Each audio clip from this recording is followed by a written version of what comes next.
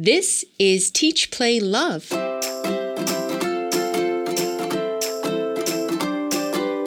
The Bright Horizons Parenting Podcast just for ages 0 to 8. Get the advice you need from our own early childhood expert, Education Vice President Rachel Robertson. And make the most out of every chance to teach, play, and love. Summer's here, and you might be thinking, great, time for a break. But how do I keep my child learning and developing new skills and not playing away the summer days? Well, it turns out play is the perfect way to learn, especially playing outside. Here's Rachel with Ruth to explain why your child should get outdoors this summer. Hey, Ruth. We have another good topic to discuss today. Yes, we are going to talk about school readiness. I can't believe we're already thinking about fall when summer's just getting started. But it's perfect timing for this conversation because we're going to discuss how play, and focusing particularly on outdoor play, is actually a great way to help children develop the skills they need to not just be ready for school or kindergarten, but have a strong foundation for lifelong learning. That's a great connection to make. I think it'll be a new idea for a lot of folks to think about how play and learning, especially school readiness, go hand in hand. Yeah, that's true. I know that parents, I just see it all the time, that there's just this general level of societal angst around school readiness and academic performance. But I'm here to say, and I know you are too, we can confidently assure parents that children will develop much stronger foundational skills in all areas of development that really matter now and in their future if they get lots of opportunities to play and play outside.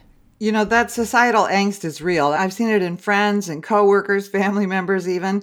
But tell me, how does that work? What areas develop when children play outside? Are we talking about things like literacy and math? Yes, we are talking about those things and more. Both literacy and math develop through play, but so do things like problem solving or regulating emotions and behaviors, controlling emotions and behaviors, critical thinking, creativity, all those good skills that we refer to as 21st century skills. Yeah, and I think that lots of people consider play, especially outdoor play, a time to engage in physical activity, but they don't think of it as a time to develop cognitive or social emotional skills. What you're talking about is really whole child development, right, Rachel? Yes, whole child development is exactly what it sounds like, developing all aspects of a child in synchrony versus overemphasizing one for the sake of another. This overemphasis happens a lot when people are thinking about school readiness or academic performance, and it's unnecessary and actually it can be harmful. So an example would be maybe a child is using an app to learn phonics, but instead they could be doing something through play outside to learn phonics. Even my own kids I've seen invent really crazy, wacky, and creative games when they're playing outside. And maybe they've invented a game that some kind of tag game where you have to say a rhyming word, and they come up with all kinds of ideas. Right. And in that example, they have physical development, they're working with their siblings or their peers, so there's social development, and there's language and literacy development, and creativity. All of those things are happening versus just the one thing getting worked on. And whole child development can be purposeful, an adult can be part of planning it, or it can happen organically and naturally like you're describing. Yeah, I think one of the real big benefits of outdoor play is that there's usually just a little bit of risk involved, although hopefully it's in a fairly safe environment. And that's an essential element, that risk of both body and brain development, because it gives children an opportunity to build competence and confidence, to think critically and make predictions and navigate, maybe do some problem solving.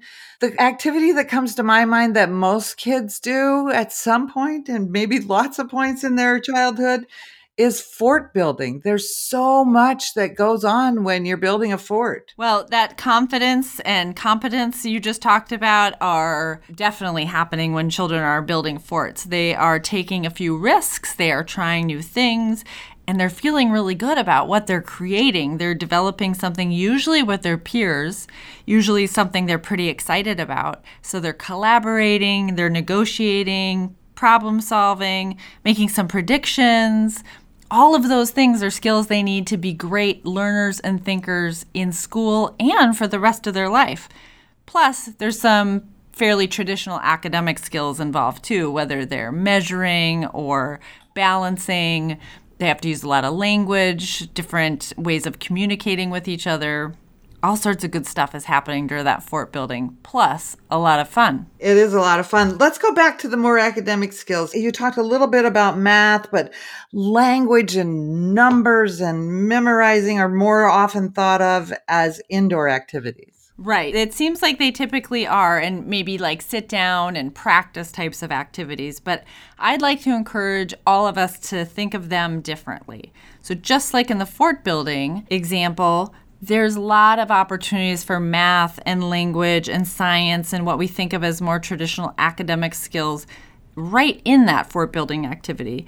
And there are opportunities for these kind of skills to develop alongside almost every outdoor activity. In fact, let's take gardening for an example. Think of all of the math and language that happens when you're out in the garden. I bet you can think of some examples that happen with your grandchildren as you're doing your gardening right now. Yes, just involving our grandkids in the process from beginning to end has been a really great experience. The being outside, actually working in the garden together, thinking about which vegetables they like, which ones they want to try. When we're doing gardening at our centers, or when I see people doing gardening with young children, one of the things that is always happening is introducing new language and discussing what's going to happen now and later and making predictions. And so that's literacy and science working together.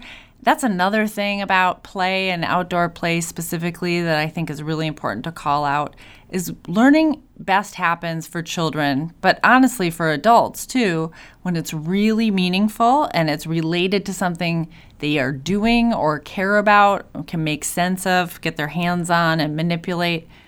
And when it's integrated, so you're not just learning something in isolation where you're practicing rhyming, but it's just memorization versus what rhymes with bean or whatever you're planting at the time. That's much more of a meaningful conversation that you can have, and it's integrated into what you're already doing, something they're already having fun with. I think math is something that we don't naturally think of as happening outdoors or math development, but it is everywhere. So all you have to do is take stones or rocks or pine cones and create patterns or measure them and talk about what's biggest or smallest.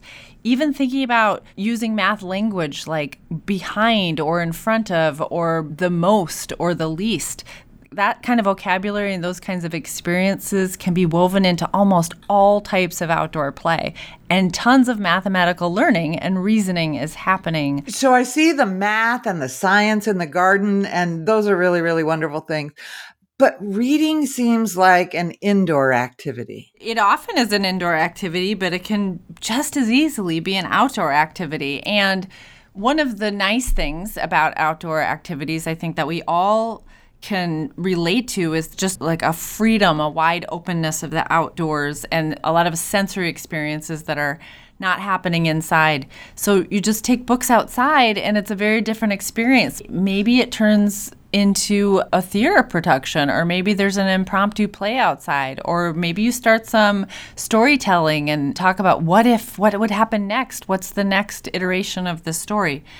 Or maybe it's just reading outside on a blanket under a tree. All of those things are great literacy development activities in a different environment. It's bringing the inside outside. I love the idea of that change of environment. You could try cooking outside. All kinds of things that you think of as normal indoor activities may be changed when you take them outside. There's so many things you can do outside that might just seem playful, but with a little bit of thought, you can very clearly see the learning advantages. So take something like painting outside, maybe painting with water on the sidewalk. You're going to have some creativity developing, but you're also learning about some good scientific concepts about how water absorbs and light and shadows and different kinds of concepts that you can bring into the art that you couldn't do if you were painting on an easel inside. So I have a question for you, Rachel. Does the adult have to be outside prompting all this play, asking all these questions, or are kids going to learn just by doing it on their own outside?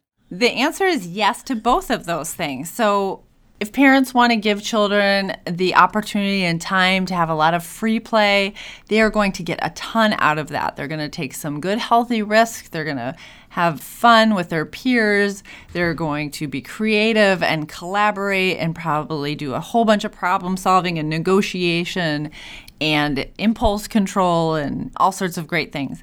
But adults can also intervene, and other things will happen when the adult intervenes. When I say an adult intervenes, I don't mean an adult should come up with an idea and be in charge of that activity. But one of the best things an adult can do is just go out there and model having a lot of fun and exploring being outside and being playful outside. Or maybe they present some choices or ask a few questions, introduce some vocabulary. Think about open-ended questions like what if or what do you think, and help children reflect on what they're doing or what they're thinking or what their options might be. Those kind of activities will change the nature of the experience but still keep it very playful and fun. Any final thoughts before we all head outside, Rachel? Yes, I want to reassure families that they don't have to trade outdoor play for academic readiness. Those two things can happen at once. So go outside, jump in a few puddles, measure some pine cones, and know you are setting your child up for future success. Even though it seems like playing outdoors is just fun and games, your child is actually getting a lot out of it. Outdoor play develops things like problem solving, emotional regulation, creativity, critical thinking. It really promotes that whole child development. And so there's a great connection between outdoor play, learning, and being ready for school. So get outside this summer. Thanks for listening. Subscribe to us and find more episodes on Apple Podcasts, Stitcher, SoundCloud, or wherever you get your podcasts. See you next time on Teach, Play, Love, and rediscover parenting as the joy it was meant to be.